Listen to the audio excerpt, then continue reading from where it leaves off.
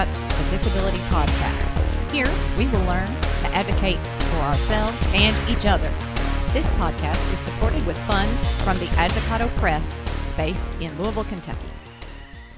Marissa Roderick was born and raised in Louisville, Kentucky. She had 6 foster homes but only remembers one of them. She currently works at the American Printing House for the Blind in the proofreading department as a copy holder. She said it's literally a dream come true. She gets paid to read. She said she has a wonderful better half named Josh, who has retinitis pigmentosa. They have Josh's German Shepherd guide dog Inca, and a beloved tripod cat named Izzy. Marissa holds a Bachelor's of Science in Psychology and American Sign Language from Eastern Kentucky University. She is a strong ally and advocate for individuals who are deaf-blind. Rick Roderick said he started out as a Hoosier, being born in Richmond, Indiana, and later moving to Martinsville. When his parents wanted him to be able to live at home during grade and high school, they moved to Normal, Illinois, where his dad got a job at what is now Illinois State University. During grade and high school, the schools had resource rooms, where Rick got the help and support he needed to attend school. He attended the University of Illinois, obtaining a bachelor's degree in psychology and a master's degree in counseling. He then got a Master of Divinity at Louisville Presbyterian Theological Seminary in 1975. He worked for 10 years as a rehab counselor and for 18 as an assistive technology specialist for the Kentucky Blindness Agency. He married Carol in 1978, and they adopted Marissa in 1985 when she was 16 months old. Welcome, Rick Roderick and Marissa Roderick, to the Demand and Disrupt podcast. How are you guys doing? Oh, I'm just fine. I'm good. Good. Having a good weekend. Excellent. Rick, you have been around a long time. You are a staple in the disability community, at least in Kentucky, but I know I've heard your name mentioned on a podcast from Mosen at Large, who is a New Zealander. So you certainly do get around. Well, he will send out emails bringing up questions or things he must discuss, and I replied a couple of times to those. Excellent. You've got a lot of good advice. I remember being at the McDowell Center before it was even called the McDowell Center, and you were teaching me how to use a computer, and that would have been a very long time ago, back in the 90s. So it is good to get to talk to you again. So tell me about your story in the book. Getting Marissa into your life was kind of a long and winding road, wasn't it? Yes, it was. We got into infertility treatments, and Carol had those for a while, and nothing was happening. And that just gets really expensive. And we finally said, we're giving up. And the adoption scene did not look good. You know, if you put in for a child, if you want an infant, it just takes.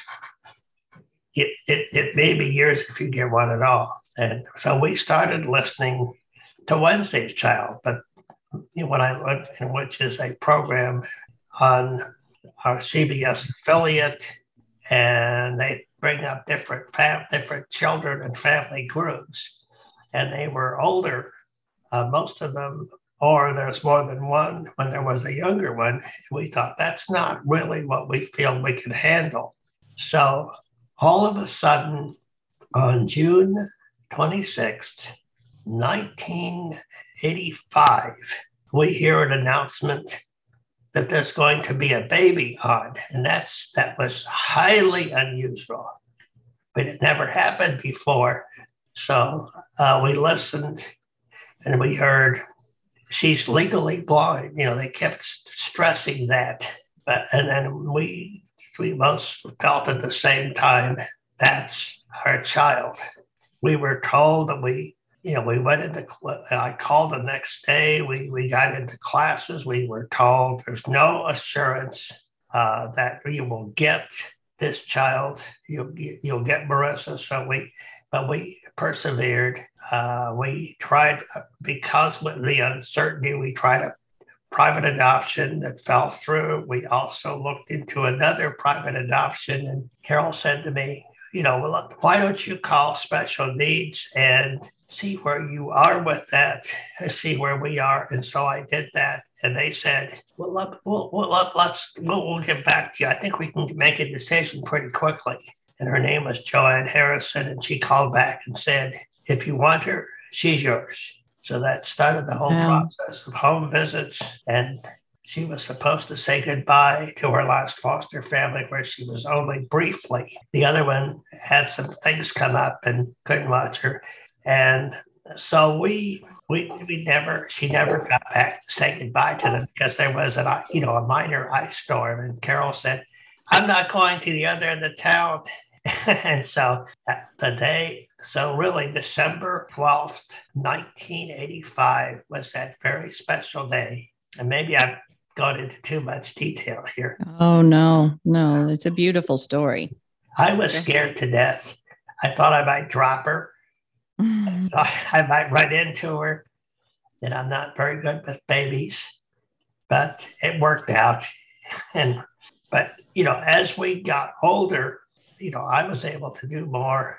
And I used to read to her at night, and I was able to help with things like, college assignments. I could sometimes, look at something she'd written and come up with something that I think sounded a little better, whatever. But we had those kind of things, and those are some of my memories. And okay, that's about all I have to say about that. So, Marissa, you were a celebrity early on, right? Apparently. And another rarity that I don't think happens too much is they did a follow-up segment later on from Wednesday's Child, kind of, seeing how we were after the whole process, and seeing how well things were, thriving and surviving and whatnots. And they kind of segued into other Wednesday's Child families after that point. So yeah, I was kind of a celebrity. Absolutely. Yeah. So have you gone back and watched that? Like as an adult, you've gone back and watched those segments? I have. My aunt and uncle, they still have the videotapes, and yeah, they're like really old and scratchy, but they still work, and it's adorable. But I still remember some of the toys that I was playing with in the segment. Oh, wow.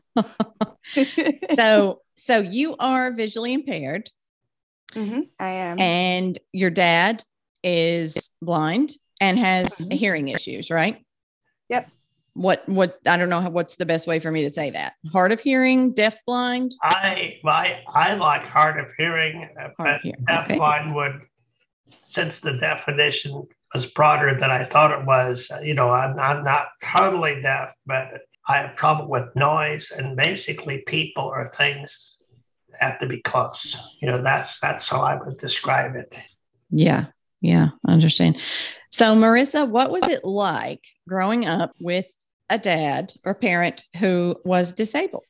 I don't think, for the longest time ever, I don't think it really clicked with me that there was something off or different about my dad or my mom and anybody else's family. Like at some point I thought, okay, well, all dads have dogs and all moms drive cars. And I remember a childhood friend of mine, and I was just baffled because her dad was driving and she didn't have any dogs in her family. So I think that was the moment that kind of clued me in that maybe, okay, something is different. I don't know when I became a daddy's girl, but I just kind of remember really early on suddenly having to help my dad. And I realized my mom could sort of kind of fend for herself.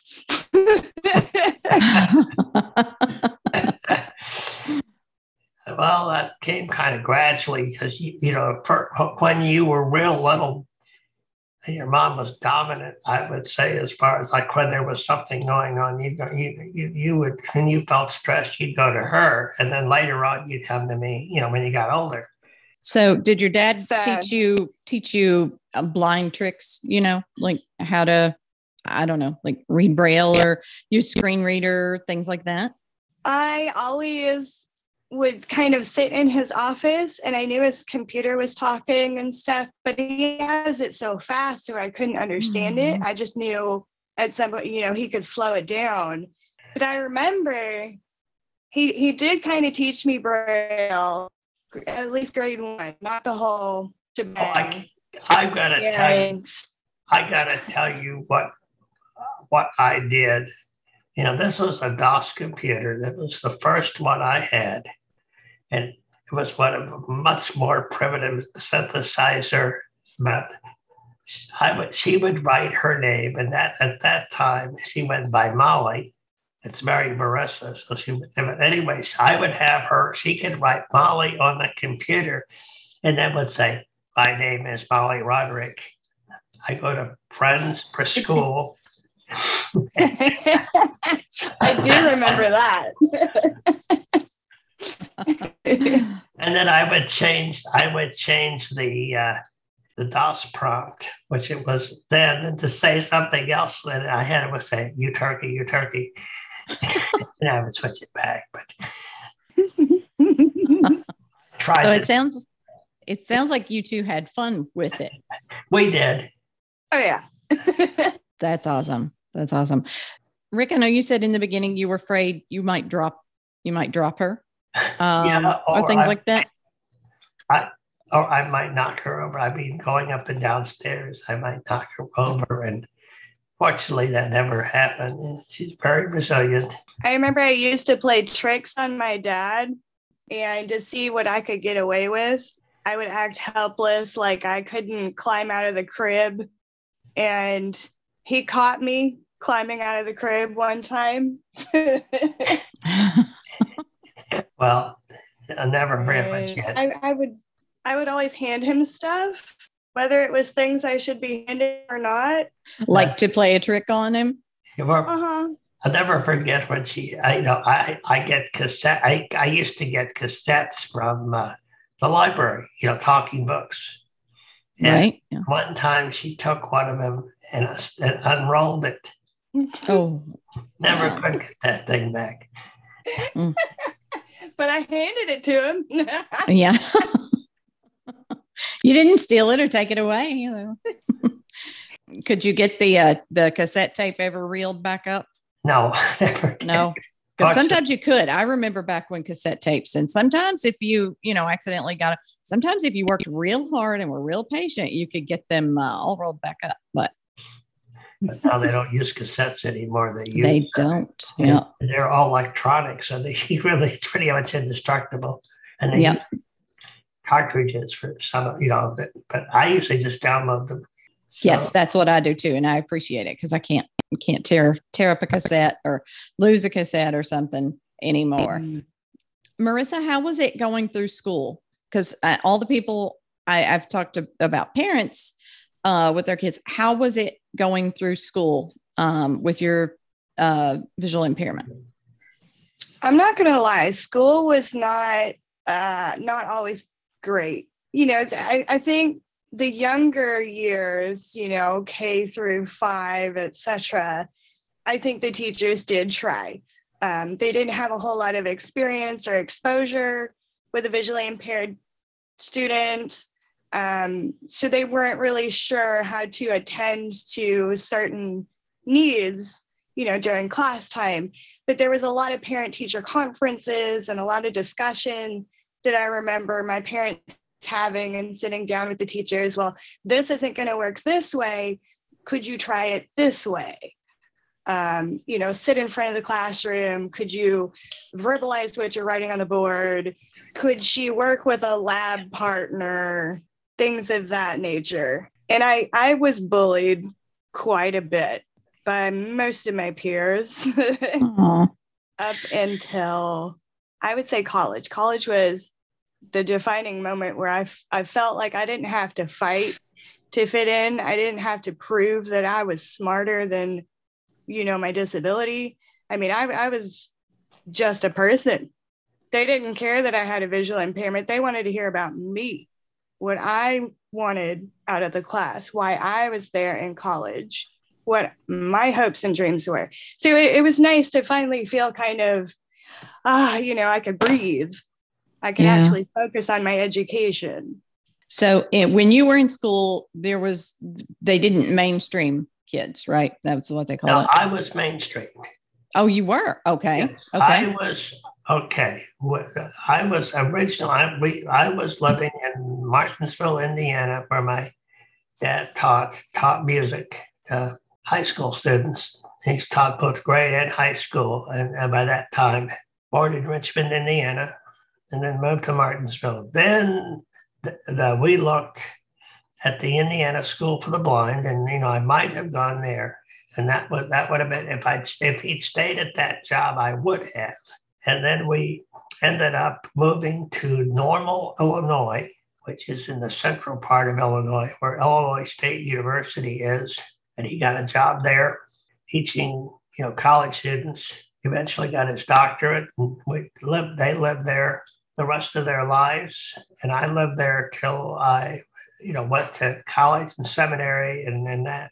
And so that was my story. But I was in the places, the grade school had a Braille resource room. In those days, I don't think it's been practiced since because there aren't as many of us, but the people who used Braille and the people who used large print were in different resource rooms. And so that was also true when I was in Champaign, Illinois, where my dad was working on his doctorate at the University of Illinois. But then in high school, the situation was a little different because we had a resource room for all disabilities. And I was in that, just in the resource rooms, I was usually in there just a part of the day, but I spent most of my time in the regular classroom.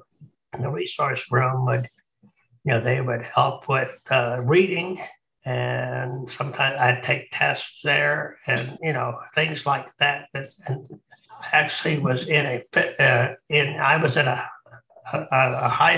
grade school that had a wing for people with different disabilities. And I had classes when I was younger with people with physical disabilities. And it was a small class. It was almost like a one-room school. It had first through fourth grade. Then in fifth grade, I was in just a regular classroom, and I was when I came back. Did you experience bullying when you were in school? Not a lot. There were a couple of kids, but I experienced it more. I think the worst cases of bullying that I experienced were when I lived, in the place in the student housing that we were in when my dad was getting his doctorate. There was one girl who could be very nice, but she also had a way of sometimes tying my shoes together. I didn't know how to tie my shoes. At that point, I did eventually learn, and then there was, and there were a few instances, but not very often. I really didn't have trouble. The trouble I felt like, I did feel though that there were times I didn't fit in, and there were times I was lonely. I think that was more the problem than bullying. Yeah, I can relate to that also. I felt, eventually, the thing that happened, and then I got in high school, and the thing that really helped me was getting into activities like speech and chorus and a couple of different clubs. Mm-hmm. So I always ask this to everyone. I'll ask it to the parents at least. So Rick, what would you say to someone who's a parent who's maybe deafblind and is considering becoming a parent? What would you say to them? I would say it can be done.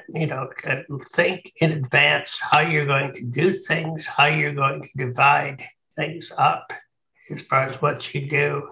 And part of my situation is my hearing, although it was not good then, it was a lot better than it became. I had a gradual hearing loss. Like when I was in high school, the hearing loss was not an issue, but it became more of an issue later. I would say, persevere, work out what needs to be done, and, make sure you can work those things out. You can still give your child a lot of support. you're more likely now than you used to be when they'll get your kids books, like school books, in a format you could use so you could maybe follow along and help. And that's always something that I thought was a problem. Yep. Okay. Yeah, I get that. And Marissa, you are in luck because instead of me asking you your question, I am going to get my daughter, Sayer, and she is going to ask you, I don't know what. And so I apologize in advance. So she's got her questions. So Michael's gone to get her now, and she will be here in just a second. I'm going to hand over the headphones, so I'm not going to be able to hear your response. So like I said, all right, here we go. Give her just a second to switch headphones, and it's going to be Sayer. Again, my apologies if it's required. Here you go.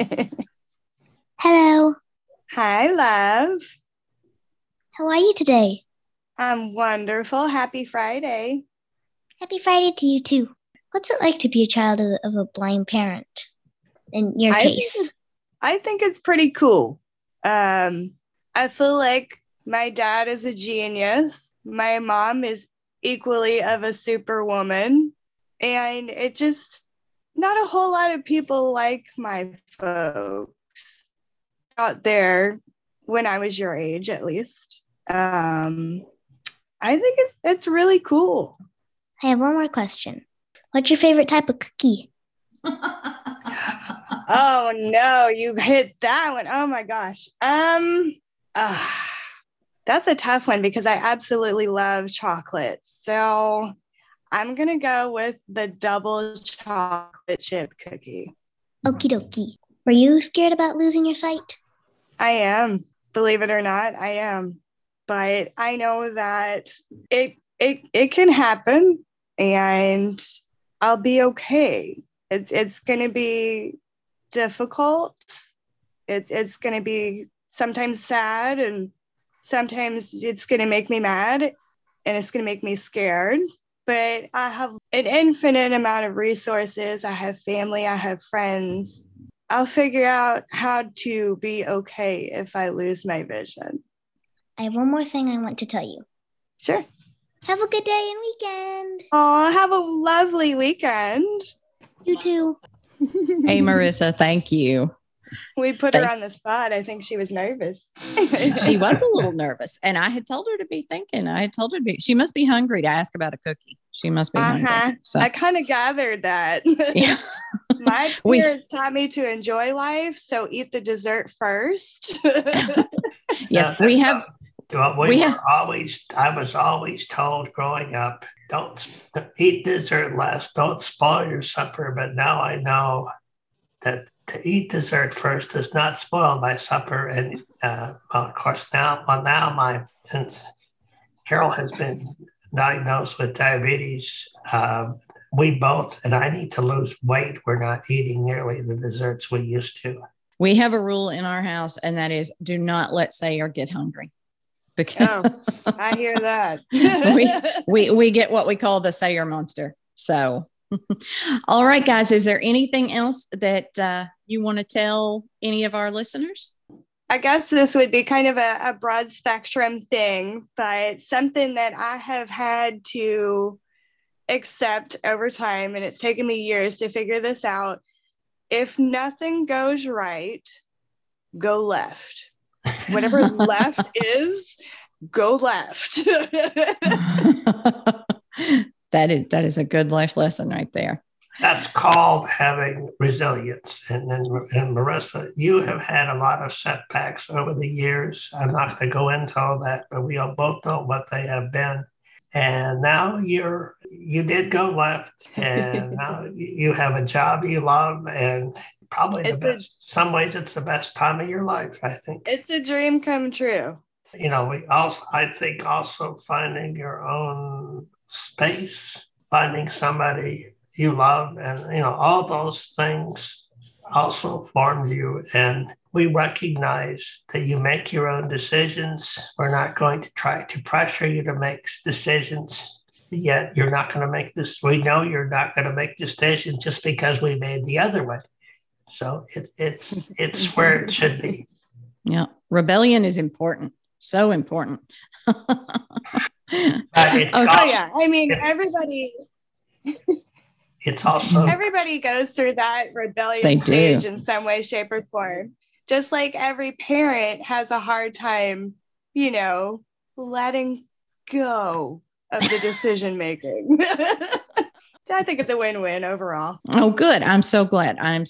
Thank you all so much. I appreciate it. And as Sayer said, have a good Friday and a good weekend. Thanks for having me. Bye. Thank you both very much. Thanks to Chris Unkin for our theme music. Thanks to Steve Moore for providing our transcription. Support comes from the Center for Accessible Living in Louisville, Kentucky.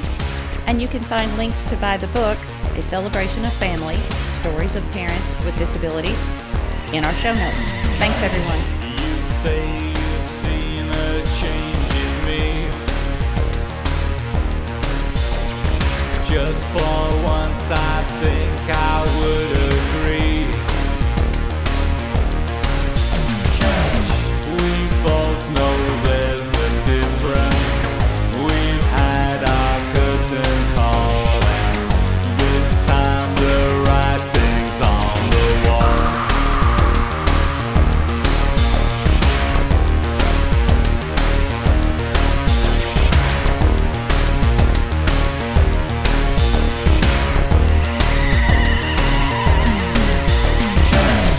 This war of words we can't defend.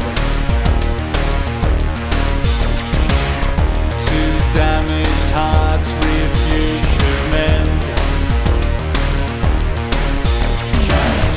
This situation's pointless with each and every day. It's not a game we need to play.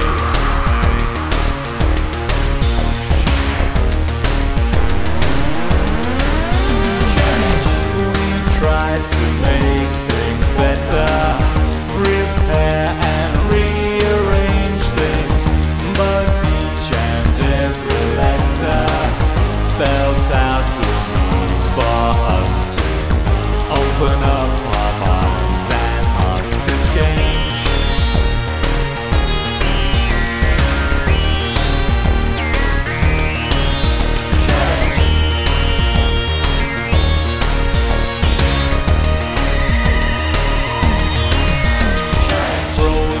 Dice, then what will be. Disregard for good to set us free. There's just no way of knowing if love lives anymore. We'll turn out the light, then close the door.